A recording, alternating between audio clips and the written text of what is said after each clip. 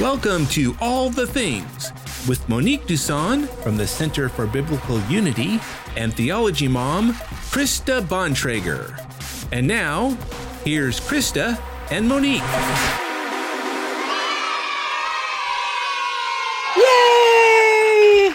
Happy Saturday. That's right. Welcome to All the Things. I am Monique Duson. And I am Krista Bontrager, also known as Theology Mom. This is the show where we talk about all things related to God, the Bible, and real life. Woohoo!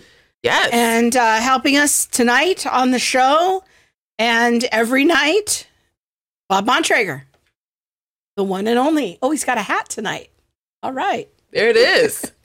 And we are pre-recording this show. Yes. So we are not live. We are not. For this very special show, but when it premieres, people can still engage in the chat, and we will check those messages and respond to them. So we'd love to have you add your voice there.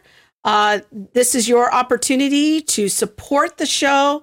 A wonderful way that you can support the show is by liking it, hitting that thumbs up, but even more than that, making a comment or sharing it with a friend.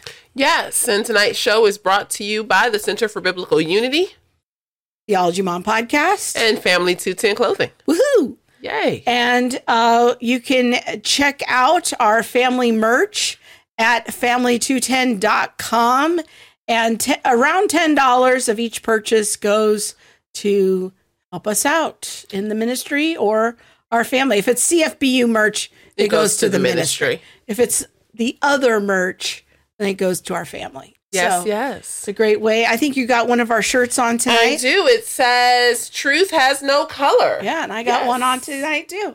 Our CFBU One Race, One People, One Savior shirt. Yes. I love the blue. So do I. I'm really appreciating the blue. It is lovely. So, how's it coming along in Glen Sunshine? We made some progress this week. I did. I am now on chapter 6. I had to listen to chapter 3 twice, and I'm gonna because it was so good. It was so good. It was really good. Okay. And I'll probably go back and listen to chapter 5. But so what's the name of the book again? We mentioned it on last week's show. We said you had done the first 3 chapters. Yes, it's called Why You Think the Way You Do. And he just really gives a history, so far, a history of what's happened basically in Christianity, in the Middle Ages, what happened among, pagan nations and things like that. You're learning a lot. Yeah, what influenced the way we think in 2022. So we looked at Aristotle. So we have to go all the way back to ancient times to understand today? Is this what you're telling me? Yes, but there is nothing new under the sun. I am like, these people are dealing with the same mess we are dealing with right now. I said, look at this. I wish somebody would just step back in time so you can get an answer, because this don't make no sense. But as I always say, there's no new heresies. There's just old heresies in spacesuits. There's some ancient equivalent of nearly every problem that we're dealing with today. I mean, he really looked at, which I appreciated, he looked at infanticide in the first century church. And I was like, wow, abortion was really a thing. Yeah. And even maybe the first 300 years after Jesus, surgical procedures, medical procedures. I'm like, who would have thought about this? Or looking at the Middle Ages and its influence on 2022, looking at governments and economics and how all of that plays into it. Looking at the church and where the church took a principled stand on an issue, and where they didn't, and how you see the influence of the lack of principle influencing a country or a community, and how we see the effects of that even today. Yeah. The book is so good. So what's it called again? Why You Think the Way You Do. Okay, Glen Sunshine. Glen S. Sunshine. All right. Now, we're going to be heading out on the road again. We're going to Minneapolis this week. Yeah. And doing some speaking and a private event, and then we're going to be at the Maven Conference. So we want to let all our Southern California friends know that we're going to be at the Maven Conference. You're going to be speaking with Thaddeus Williams at the Maven Conference. It is in Laguna Hills. So if you live in Southern California, you can come to the Maven Conference. We're also going to have a meetup in Irvine on Friday. So all of those details are on the website. Just go to events. But you do have to RSVP. So centerforbiblicalunity.com. Yes. That will lead you to our events page. Just find events, click on it, and you'll be able to see exactly what's happening. So come hang out with us. Yes, come hang out. And then as soon as Maven is over, Maven's that Friday and Saturday, we leave again for Pennsylvania on the Thursday. Yeah, it's pretty crazy. It is. March is nuts. So looking forward to that. Okay, it's the big night. We have a very special guest. I want you to introduce him. Okay, so I am super excited to introduce our guest tonight. I didn't really, when you had me listening to his stuff early on, I was like, who is this? I didn't get it. But now I have read his book, follow his ministry, listen to, podcasts or things that he's on. It is the one. Now, he don't know that I'm his niece. Oh, he doesn't? I don't think any of his family know that we related. Okay. But I call him Uncle Dr. Voddie. Okay. Yes. So we're going to welcome on Dr. Voddie Baucham. Hello. How are you? Good. How are you? I'm always happy to meet a new niece. Yes. See, you are speaking my language already. Thank you so much. We know that you recently got in from Zambia and you have to be exhausted. So thank you for taking the time to sit with us and to have this conversation. Let's just start out from the jump. Tell for like the one person who might not know you, who was like me, like 2.5 years ago. Tell us about yourself and like the work that you're doing, where you live, because you don't even live here, which is awesome. Yeah. I'm Voddie Baucham. I'm originally from Los Angeles. I have been serving in Lusaka, Zambia for the last almost 7 years now. Went there to help start the African Christian University, working with the Reformed Baptist churches there in Zambia. I am the husband of one. Bridget and I have been married for 32 years in a row.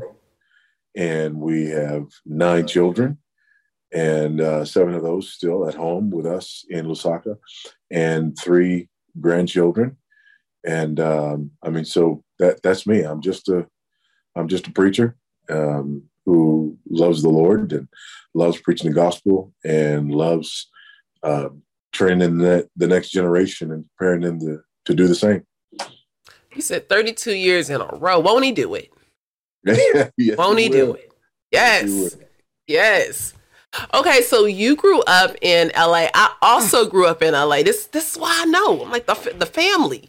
Yes. So what part of LA did you grow up? And like, what was LA like, or what was your upbringing like? Yeah. People always ask me that, Los Angeles is one of those cities where, people from miles around will say that they're from Los Angeles, and then you probe them and it's like Long Beach or whatever. Right. I'm in LA. I'm actually from LA, from South Central LA. And, my parents went to Jefferson High School, and I lived over in the jungle over near Dorsey High School. And, I'm from LA. I was born in the jungle. My mama went to Dorsey High. Yes. Ooh, My niece.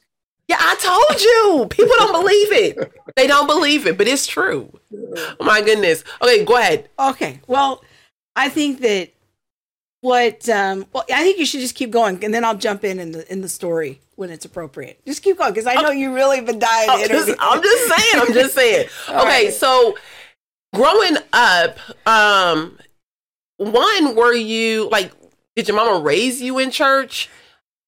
Was that like part of your upbringing? And like part B of this, I want to say, it's like, did the streets influence your depiction of God at all? Yeah, so no, I did not grow up in church. My mother had grown up in church, and then she rejected Christianity and actually became a Buddhist. So I was raised in a Buddhist home. I was raised by a single mother. My mother and father got married. She had me when she was a senior in high school, I guess, and they got married because that's what you did, but they didn't stay married. So she raised me as a single mother. And I did not go to church. I was born in 1969, really, coming of age in the late 70s, early 80s. And LA was the Wild West back then. It was, the whole crack epidemic and everything else that was going on then. So when I got old enough to run into a little trouble, my mother shipped me out and got on a Greyhound bus for 3.5 days and went from Los Angeles to Beaufort, South Carolina, where I spent the next year living with her oldest brother, who was a retired drill instructor in the Marine Corps. And I got out of trouble. That would get you out of trouble. Yes. Quick, fast, and in a hurry. Yeah. Don't play no games. Yes. Wow. I think even though I'm sure it was hard, what an awesome opportunity to be able to leave the streets of LA.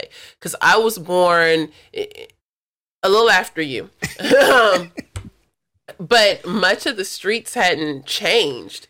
The crack epidemic, I came along not at the height of the crack epidemic, but there was still a lot of crack going around in the streets. And, that gang life and all of that was still very present there. And trying to navigate that as a young person was extremely difficult. So to be able to go somewhere where you can get guidance, and I don't know if was your uncle a Christian? No, he wasn't. He was just, he was just a good dude. Mm-hmm. He had that sort of wholesome, Southern upbringing. Yeah. My family, is from Texas, and they were from, West Texas. So, they had that wholesome church going upbringing, but nothing overtly or particularly Christian about my experience there either. Then what shifted and brought you into a relationship with Jesus? Well, I went to high school in San Antonio, and I played football there, and then went off to university and was playing football in the university. And a guy got wind of the fact that I was part of the Fellowship of Christian Athletes, which I really wasn't, but he thought I was. So he came to talk to me about starting a Bible study among the football team, and realized very quickly that I didn't know Jesus from the man in the moon. And so he started sharing the gospel with me, and he spent about 2.5 weeks just sharing with me, because I didn't really get it. I didn't have enough of a foundation to really grasp what he was talking about. And he started with the basics. This is a Bible. He would answer my questions. And, eventually, after a couple of weeks together, he would show me how to find answers to questions myself. And it was November 1987 when I realized that one day I didn't have any more questions. And he was late coming for our regular meeting. And I just laid down on the floor in the locker room after practice one day.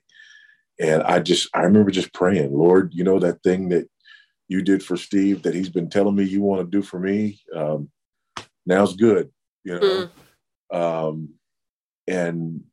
I mean, it was, from then on, just growing more and more in my faith, serving more and more, talking to people about Jesus, from the beginning. And I've been doing the same thing ever since. So do you want to ask a follow-up to that? No, go ahead. Okay. Go ahead. So when I first met Monique, I think that one of the things I realized about her very early, because my background is in theology, and I had been doing a lot in the realm of theology and apologetics for a couple decades. But I assumed about Monique when we met, well, she's a Christian. We both graduated from Biola. We were both raised in Southern California. I was assuming we had a lot of things in common. And I soon realized that she saw her race in a very different way than I did. And she saw herself as, being Black first. And, being a Christian was important to her. She was a Christian, but it was not, being Black was very important to her. And I guess I'm just curious as to, I know with Monique's journey in rethinking things related to the critical social theories and rethinking her identity and coming from a place of I'm a Black Christian to I'm a Christian who happens to be Black. I'm wondering if that was ever part of your journey in your faith. So, how you have those pictures in your life, those old pictures that can, come back to haunt you and remind you of things that you'd rather forget. I have a picture of me in college. Again, I came to faith my first year in college, and I have a picture of me a couple of years later where I'm wearing a shirt with Malcolm X and Martin Luther King, Elijah Muhammad, and all this stuff on my T-shirt, because I absolutely was in that place where I was much more Afrocentric than Christocentric at that point in my life, and it did take me a while to kind of recognize that, and then recognize that it was an issue. That I was putting something ahead of Christ, that I was putting something ahead of my identity in Christ, and that was hugely problematic. And it took me a while to recognize that, and then longer still for me to kind of grow out of that, if you will. Yes and amen. When you were asking the question, all I could hear was that song that says, I'm Black and I'm proud. And I was like, that used to be my life. I'm Black, y'all. Yes. Yes. First. Because Monique, your mother raised you to be very proud. Yes. When you were telling the story about your shirt, my mother actually gave me a shirt that had Nefertiti on it that said, Black woman, no sugar, no cream. So it was just, but that was just the life. Like, you were raised to be proud to be Black. There was nothing wrong with it. And so becoming a Christian, that part didn't leave me. Now I'm just a person who's Black and proud and loves Jesus, But how did you decouple that part of you? Or did you? Do you find that there was a need to decouple your ethnicity or your racial makeup from your identity as a child of God? Yeah, not decouple, but prioritize, right? I don't think any of us are, called to decouple that. I think that would be an affront, right? Because the God who made us made everything about us, and everything about us is important in the economy of God, and brings beauty and glory, and so I absolutely was not about decoupling that, but really about prioritizing and recognizing that everything about me had to be subjected to Christ, and that Christ was indeed Lord over all and before all in my life. That's good. I think that's helpful, because, honestly, I think in the last probably 2 to 3 years, probably 3 years, wondering like, well, how does this all fit together? You know, I don't want to put anything before being a child of God, but my ethnic background is so important, and trying to line it up. So I like how you said that to prioritize. You prioritize it, and you're not, you're a child of God first. Yeah. Well, anyone who doesn't hate mother and father and right, I mean, those are strong words from our Lord, and saying that about your mother and your father and your sister and your brother, I mean, most assuredly that would also connect to and include your ethnicity and your culture and everything else, right?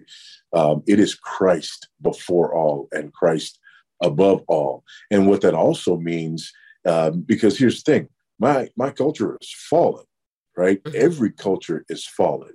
And if we're not careful, what we do is we fail to subject those fallen things about our culture or about our family, right? To the Lordship of Christ. And that's when we see syncretism. And we can't have that, right? Let God be true and every man a liar, So we have to prioritize. When I think about South LA, Monique took me once to see the places where she grew up and the homes and the places where she would frequent. We went to the Slauson Swap Meet. Slauson Swap Meet. Swap Meet. Don't play no games. Yeah, they didn't change the name, call it a super mall. No, it's still a Swap Meet. She took me to the place where she got stabbed. She took me to the place where she used to take the bus. It was all the fun places. Yeah. Who was stabbed on this corner. And, but what struck me was how many churches there were in that area. A lot of very small storefront kinds of churches. And I asked Monique, how effective were these churches when you were growing up? Like how did people in the neighborhood think about these churches? And I guess I would love to ask you that question, is when you were growing up, what was your impression of all of these kinds of storefront churches? Is that how it was when you were growing up? And what was your impression of that as a young man? Yeah, I didn't even notice them. Wow. Mm-hmm. Yeah, didn't even notice them. And it was just not even part of my thinking. It just wasn't, they were there, but it just wasn't part of my thinking. It wasn't something that I even noticed. Mm-hmm. I would say that, at least in my experience, there weren't a lot of interactions with these communities or like the churches and things like that. Maybe here and there, I think some churches started like daycares or elementary schools and things like that. But by and large, it was just, like homeschool, go to the park. You might be able to play on your street if your street was safe enough to play on. But the church didn't, I would say they didn't really influence the community. Yeah. But there were so many churches when you took me down there. It was interesting.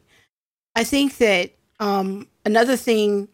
But you got to remember, for me too, there was a negative attitude toward the church. So my mother grew up in the church, like I said, and she rejected that. And there was a pretty significant Black Buddhist community. I always tell people, there's the movie, the Tina Turner movie. I think What's Love Got to Do with it, this particular movie. There's a scene in the movie where Ike beats her up for the last time. And she, fights him back, leaves, goes to her girlfriend's house who used to be a backup singer. And her girlfriend gets her to, kneel down in front of this sort of, box in her house. And it was a Gohanzen and there was a Buddha inside. That's how Tina Turner in LA around that same time became part of this same Buddhist community that my mother was a part of. And interestingly enough, my mother is, she's I got a lot of, uncles and aunties, and they, in many ways, had rejected Christianity as well, but they went in different directions. And so they saw Christianity really as, I don't know how to put it. They didn't have a lot of respect for Christianity or for Christian ministers. And my mother was looking for something more spiritual, and she ended up in Buddhism. I had an uncle, for example, who was looking for something more militant. And so he ended up Nation of Islam, but there was this kind of thing happening within, the Black community in many urban settings at that period. There were people who were following Dr. King. There were people who were following Malcolm X. And then there are people who were, going off into other, sorts of movements, depending on what it is that they were looking for. One of the things that I've read over the last couple of years is I want to call it like a Black exodus from church, especially women leaving the Black church, especially. But then you get these calls from other prominent Black leaders that Black people should leave, quote unquote, white evangelicalism and things like that. How do you see the not just the Black church, but how do you see the church or leaders in the church speaking into issues of race or racism so that we can keep people in the pews? For me, especially Black people, I feel like, we see so many churches on each corner in many inner cities, but we're not going there. We're not going to church. We will go to the club. We will go to, do sage and burn sage and things like that, but we aren't necessarily running and flocking to Jesus. And then there's a call among some for us to leave the church entirely. Yeah. Well, I mean, there's always going to be that. And like I was talking about before, the church had become such a political entity. And it's interesting in that scenario that I talked about with my mother and her siblings and her generation. Some of them look at the civil rights movement and they say, this is too political. I'm looking for something transcendent. That's my mother. And so she ends up in Buddhism because she didn't want to be a part of this political movement, especially when, there's the whole deep, dark secret that's not as much of a deep, dark secret anymore, about the sexual escapades, right, of these, these religious leaders in the civil rights movement, who were terrible philanderers and adulterers. And, it wasn't a secret, right? So if you're looking for something, real spiritually, you go in that direction. And then there are other people who were like, enough with this nonviolent stuff. I'm going with the by any means necessary piece. But regardless of what was happening there, it was, we need to address these issues that are political issues and social issues. And it was not dealing with the ultimate issues in the heart of man. And so now the church becomes just one of many voices that's trying to address socio-political issues instead of being a transcendent voice. And I think we're seeing that again now with the social justice movement, right? Because people are saying, no, we got to fix ABC, XYZ. We got to fix inequities, right? Mm-hmm. We got to fix, racial injustice, so on and so forth. And so the church is preaching a different message, and it's not a transcendent message. The gospel of anti-racism is not a gospel, and that's hugely problematic.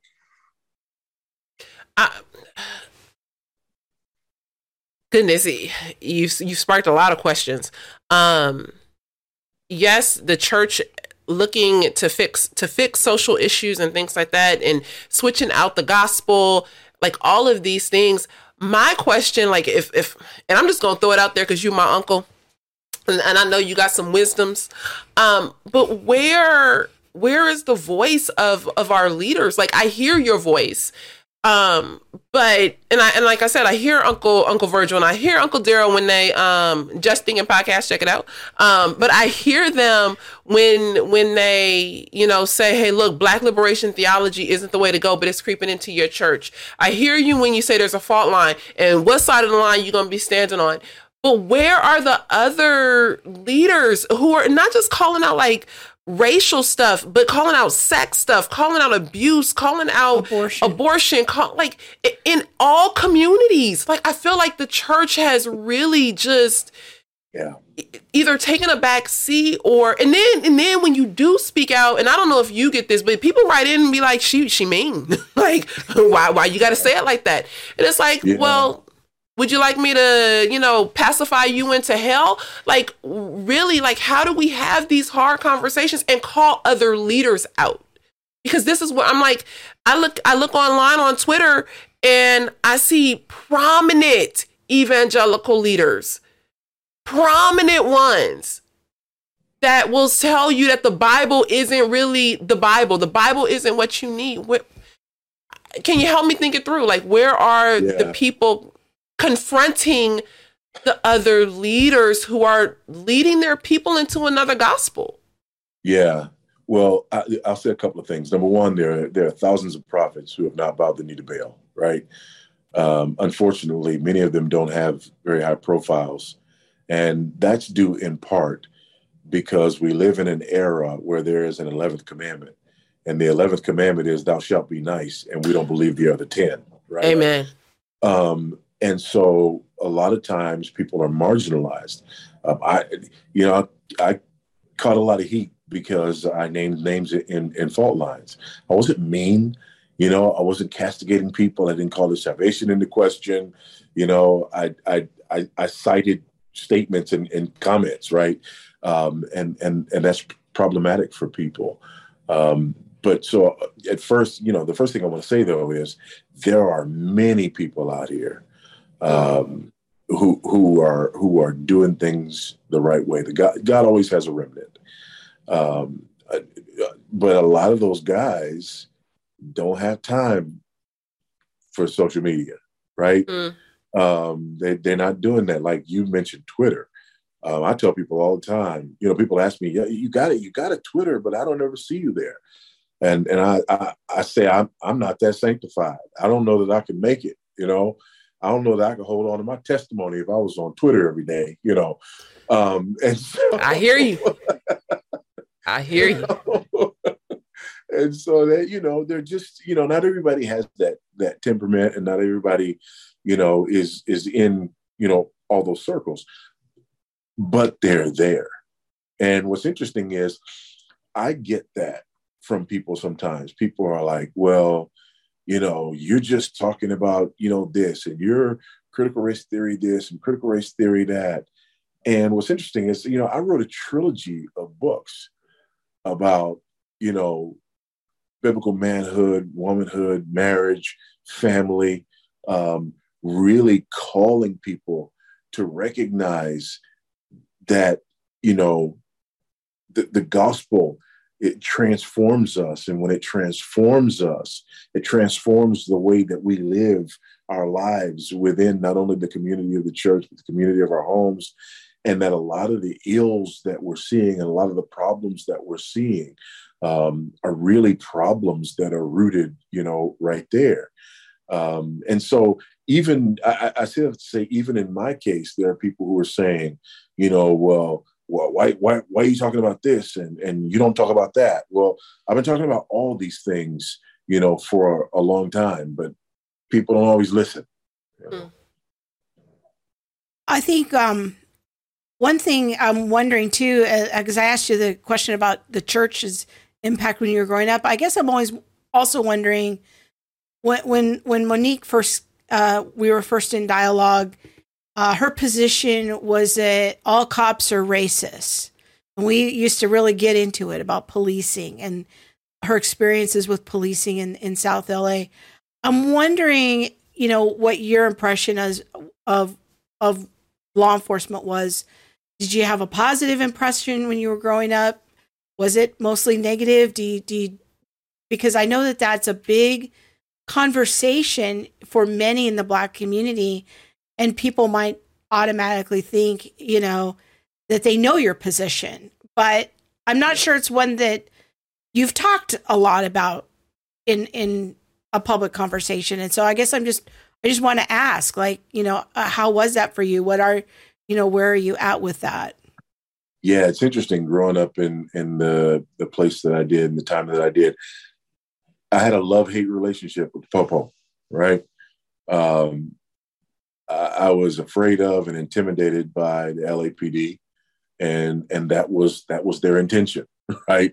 That we'd be afraid of them and intimidated by them, and didn't like the police until stuff jumped off in the streets, and then I was happy to see them, right? And I think there's a lot of that, and I think it's hypocritical, to be honest, right? Everybody hates the police until you got to dial 911, right? And so that was my relationship. It was that kind of, love-hate relationship, and I didn't like being, stopped by the police or questioned by the police or whatever. But at the same time, man, I recognized that I was living in a war zone, and that they had a part to play in that, So again, it was that love-hate relationship. So, and I will add this: it was later in life, and when I was in seminary, actually it was my last year at university. There was a guy who had come back to school. He was a police officer. He was a police sergeant. His name was Paul Labonte. I'll never forget Paul. He's gone on to be with the Lord now.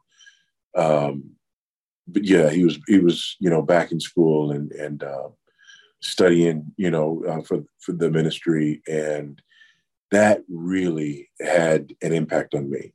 Having a relationship with him, and having him as a friend and brother, and having conversations with him about his life and his work and what it was like, and for the first time, just being able to comprehend what it meant to put on the badge and put on the uniform and have as your goal to just make it home at the end of every day.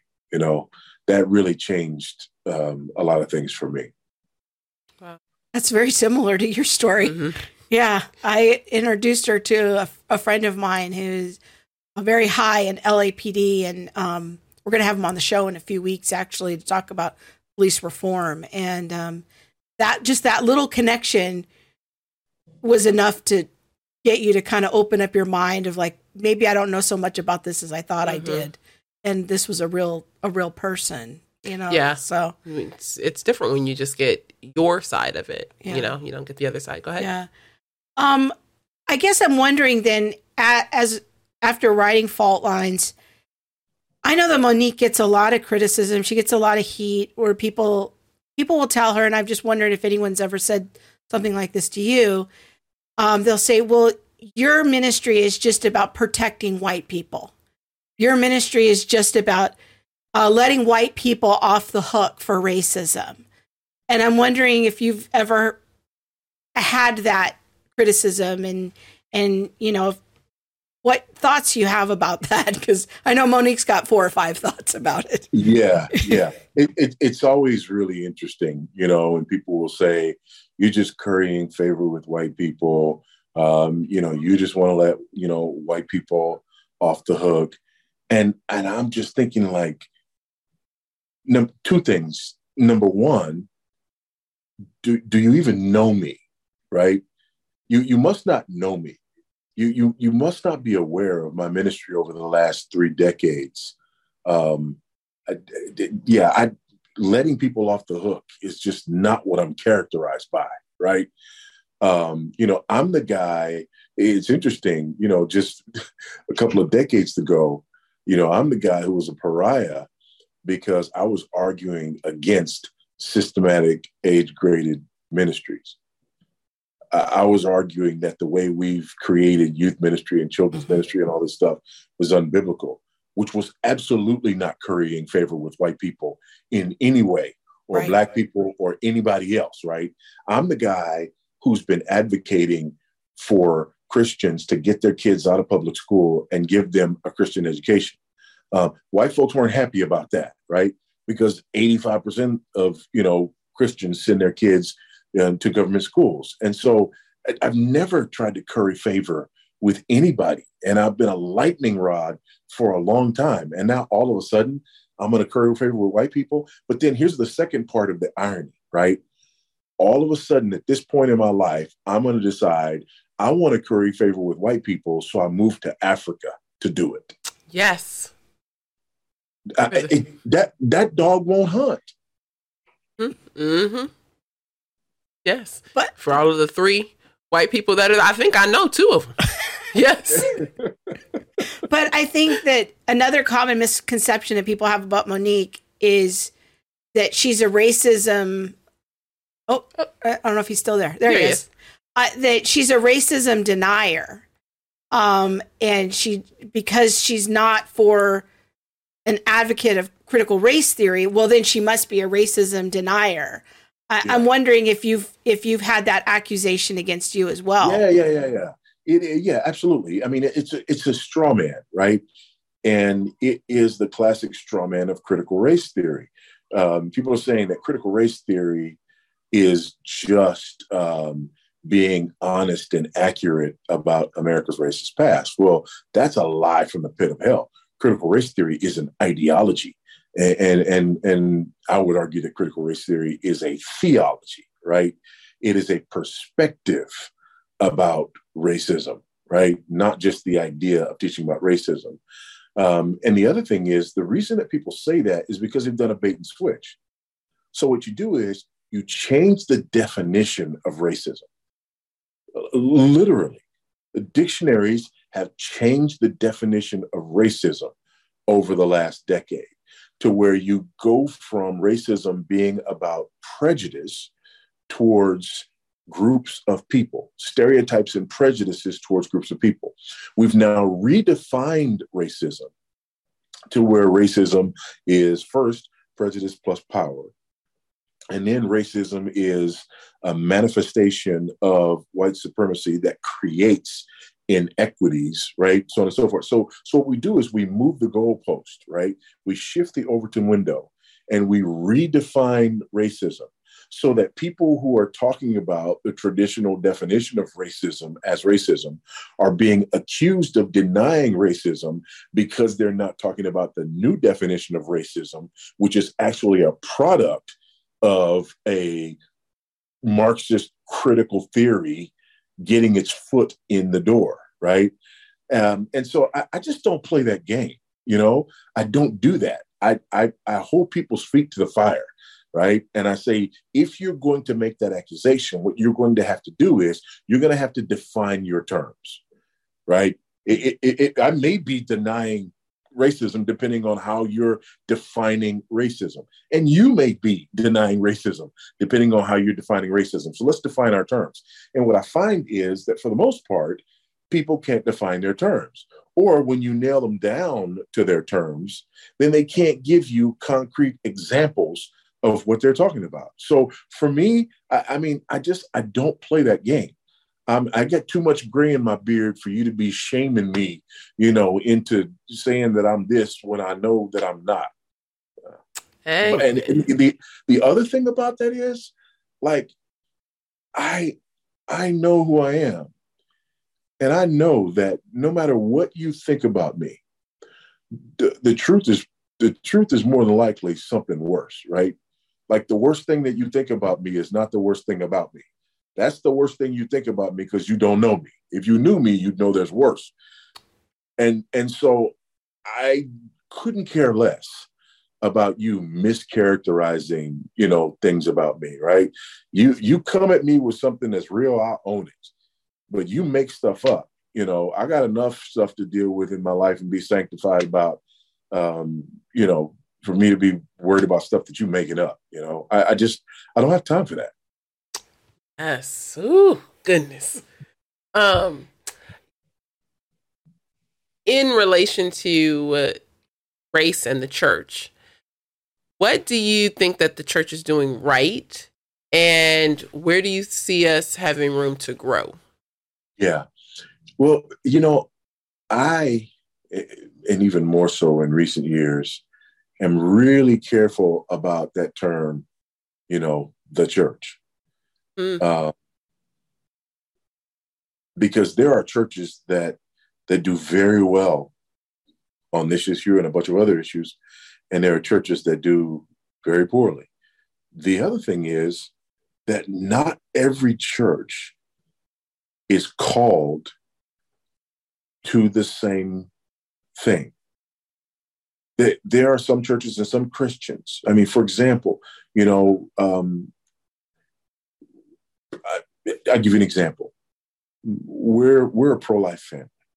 I mean, we are absolutely a pro-life family. I've been involved in the pro-life movement for decades. You know, we're an adoptive family.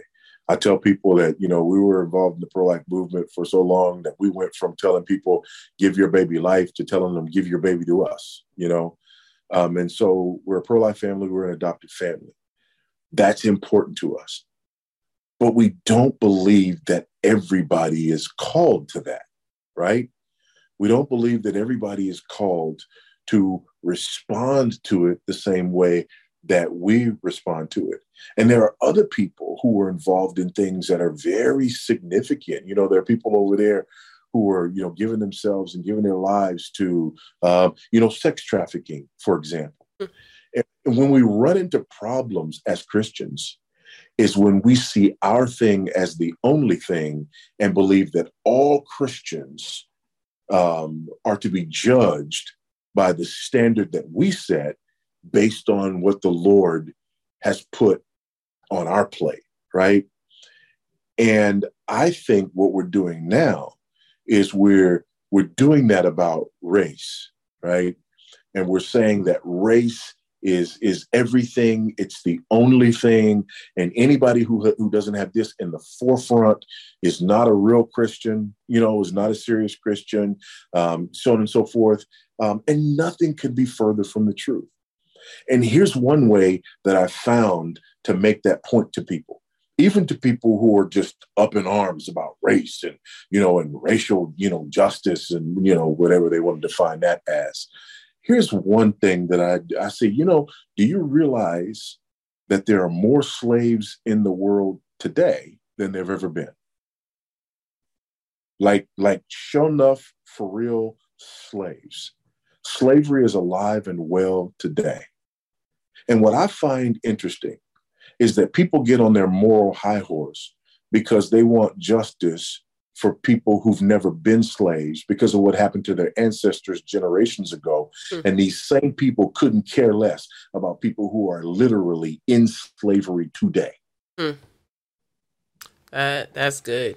That's real good. And I think that's something that you would ask me when we first started talking is, why does everybody have to care about race? And for me, it was justice. Why does everybody's call have to be to social justice? She wanted everybody to be just as passionate about justice as she was. And I definitely think that God, one of the unique things that God put in your heart, the way that he made you, is that you came out of your mother just caring about justice, being passionate about it. And I think that that's why the enemy hijacked it for so long. That, you know, the enemy had you entrapped in this kind of counterfeit version of justice because that was part of how God made you. And your pretend friends when you were a child. You ain't got to bring my imaginary friends into this. Were orphans. You really wanted to run an adoption agency, you know, and that was just how God made you. And I think that that's what made it such an easy thing for the devil to kind of lead you into this counterfeit. So it wasn't that your heart for justice was bad, but you really thought that Jesus was a social worker. Yes, I did. My problem was that I wasn't as passionate about the same issues as you were. Because Jesus was all about social justice. I know. We used to have these conversations. So listen, when I was in university, I was at Rice University. I was playing football at Rice University. God calls me to preach. And long story short, I transferred, my senior year from Rice University to Houston Baptist University. And I went from, being on a football scholarship to having to pay for school. And so I got a job. By the way, I was married, already had a daughter. And so I had a job. And what did I do? I went to social work. I worked at a group home. And then when I went to seminary, and in Fort Worth, I worked at a group home, and was working in social work at the time. So that's another thing that it's so ironic. Number one, people say, I must have grown up privileged. That one makes me chuckle. The other one is I must have grown up, not in a Black, community or neighborhood or whatever. That one makes me go beyond chuckling to just right out laughing, and then the other one is, not concerned, about the plight of Black people and whatnot. And so, I started the Black Student Fellowship at Houston Baptist University. My first several jobs before I, started working in full-time ministry were in social work and in group homes, working in minority communities. And so it is just not true to say that I'm not concerned about justice and haven't always been concerned about justice or about the plight, of people who look like me. It's just that I understand the nature of that plight differently. If nothing happens with the police, if nothing happens, with, whatever affirmative action and set-asides and reparations and this, if nothing is ever done by anyone, we will dramatically improve the plight of Black people if we preach the gospel and apply the gospel in the area of biblical manhood, womanhood, marriage, and family. It will be transformational without the government doing a single thing.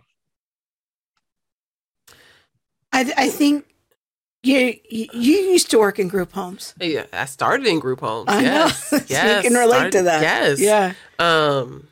Gosh, I have just one last question. And this one I think is just something. Let me just put it out there. I think what I've been wrestling with the Lord for a couple of days, maybe a week now, is about courage and boldness and looking to, like I said earlier, like to leaders to speak out. And I feel like the Lord has given us a platform, and we use our voice, our vote, and our dollar, like to promote those things that are good, true, and beautiful, that are godly. And yet we also get the letters in from pastors who are like, there's no way I could we just did a podcast earlier this week about orange curriculum in children's ministry and how that leads down a road of secular humanism.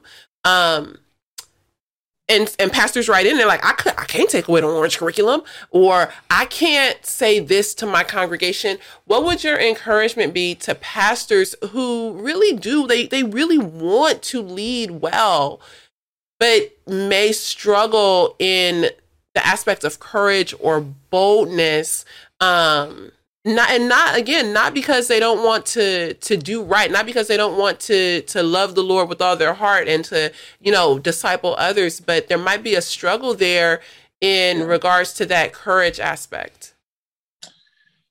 I think we all struggle with that.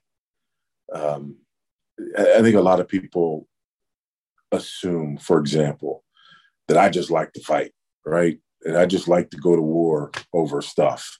And I really don't.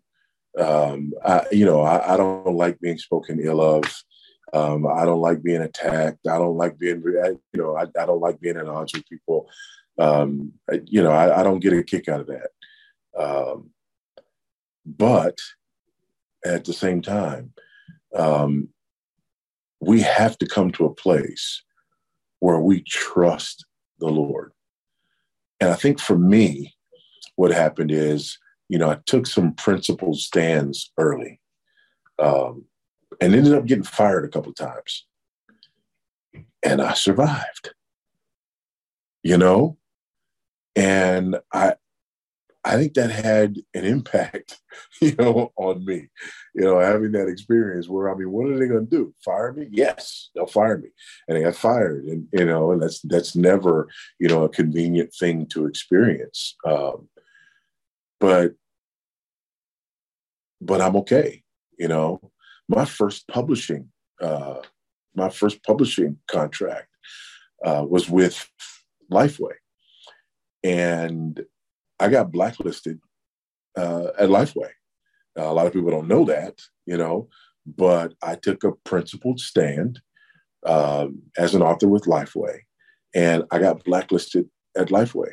I had a 3-book contract, and I had finished 1 book, and they basically blacklisted me, and your publishing career is over. But the Lord took care of that, right? The Lord took care of that. And I think that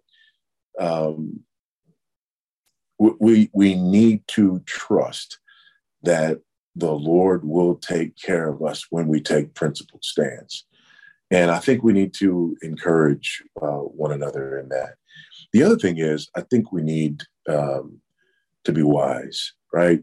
Wise as serpents and innocent as doves, and there's a way to do this.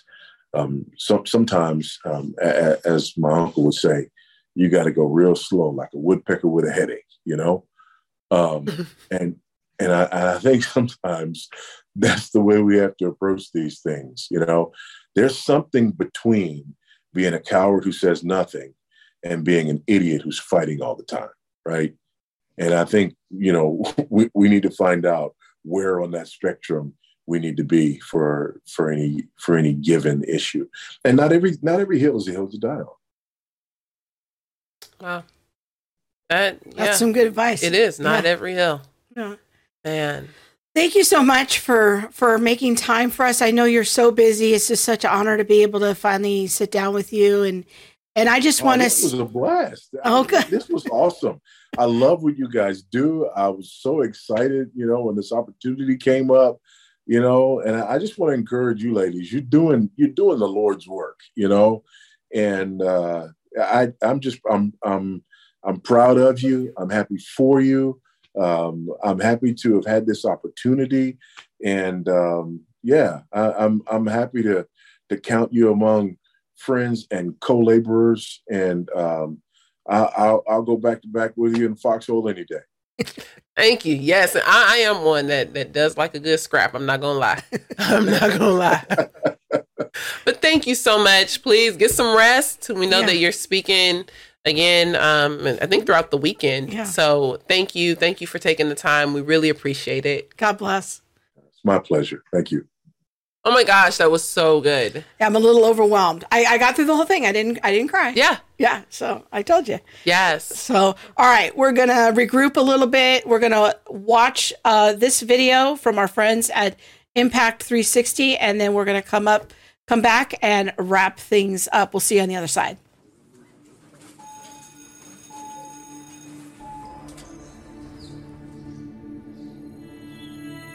Everywhere I looked, everything I read, all the things the world told me about who I was, what I should like, it was all there. The thinking had been done for me. But what if you can't shake the feeling that you are destined to be something else? Someone else. Someone other than just popular. or unpopular? The smart one. The jock. The Christian? The sinner. In the world today, how does anybody know who? Or what to be? Or what to even know?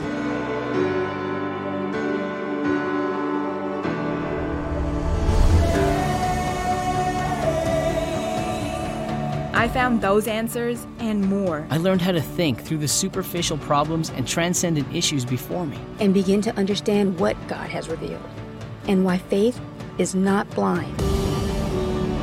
What I believe in my heart from my experiences. To know and respond to endless challenges of my faith with love and with confidence. So that I may listen and engage, because I know what I believe is true.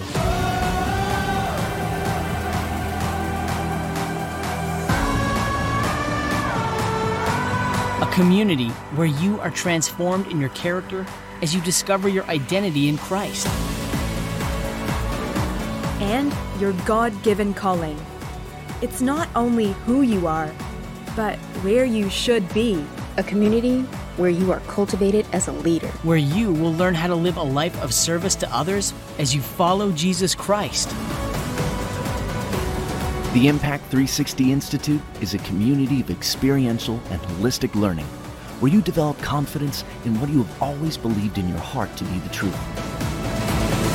Then take what you know about God and what you know about yourself and live as an agent of change in your own community.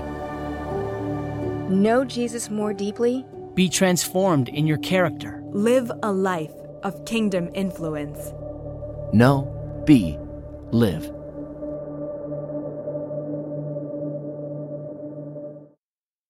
Awesome. So thankful for our friends at Impact 360 and the work they're doing with young people to build a biblical worldview. Our friend Elisa Childers was there just this week. Yes, she was. Talking to the students. We were there at the beginning of their school year. Yeah. Now they're starting to get in the wrap up. This week, speaking of Elisa Childers, we did a big super stream. Yes, with Elisa and Natasha Crane. So it was looking at kind of a deep dive into the Orange curriculum, the Orange Conference, and really trying to help start a conversation about Orange and, you know, looking at their and understanding their educational philosophy. They have such significant and powerful influence in so many churches. And we're just asking some questions to say, hey, let's make sure that we understand what their educational philosophy is and how they are educating our children, and asking some important and penetrating questions about that philosophy. Yes. And so you can check that out on our YouTube page or on our Facebook pages, either Theology Mom or the Center for Biblical Unity, and get in the conversation. You know, if your church uses Orange, there's some serious questions that you should be asking about that curriculum, and especially if your child is sitting under the teaching of Orange curriculum.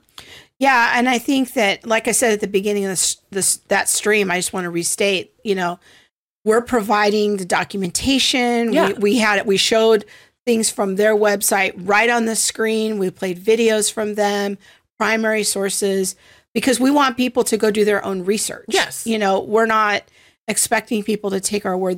People need to look into it, make up their own mind. Mm-hmm. We just also, all of us have concerns, and we feel like there's just not any conversation that's out there that's happening about it. So trying to get that going. So. Yes. And talking about conversations, the Center for Biblical Unity has just launched our next round of book groups where you can join a group and have a conversation on a book that you may be interested in. It's a great way to meet new friends and read a book and discuss it together. Our books for this round are going to be George Yancey's new book, which you have read from cover to cover. Yes, Beyond Racial Division. And so we'll be doing a deep dive into that. Our friend Kevin Briggins will be leading that group. So if people want to read Yancey's brand new book, they can do that. I don't even think it's released yet. I think it releases later next week. Yeah. When our discipleship selection is going to be Natasha Crane's Faithfully Different. And our friend Alicia Moss is going to be leading that group. She's frequently a chat box moderator on the stream, so you may have seen her name. And she's going to do a great job with that group. So if you want to get some friends and meet some new friends, check out that group. And then your selection was James Cone. Yes. So tell us why you chose James Cone's A Black Theology of Liberation. Because I don't think people are aware that critical race theory is one ideology or framework that we are interacting with currently in our culture. I don't know that people actually understand that Black liberation theology is also a part of this conversation. I don't know that they see it. It doesn't get a lot of, playtime in the conversation of frameworks and things like that. But while we are looking and seeing critical race theory, we also need to understand how Black liberation theology comes into play. And so by reading James Cone, who is a first source, he's the father of Black liberation theology, hopefully we'll be able to give people some insight into how this is actually playing out in culture today. Yeah, it's going to be led by our friends Dr. Joe Miller and his ministry partner, Leroy Hill. All right. So go check those out. You can go to the Center for Biblical Unity.com and then find the book club, virtual book clubs. It's right there on the homepage. Okay, I think that's all for us this week. Next week, we've got another great show for you. We're going to be talking about hope for parents of prodigals. Yes, prodigals. That's an interesting word. Yes. Yes. Parents whose children may have deconstructed. Yes, or have left the faith or are in the process of leaving the faith. So it's going to be a harder conversation, but we know that this is a topic that affects a lot of people. A lot of parents. So we're going to talk about it. Yeah, it's going to be a very, very good show. Yeah. All right, we'll see you next week. Good night and God bless. Thanks for listening to All the Things. Be sure to subscribe to our website at allthethingshow.com and find us on YouTube, Facebook, Instagram, or wherever you stream your podcast. Be sure to hit that subscribe button and the bell so you'll receive alerts when we post new shows. We'll see you next week.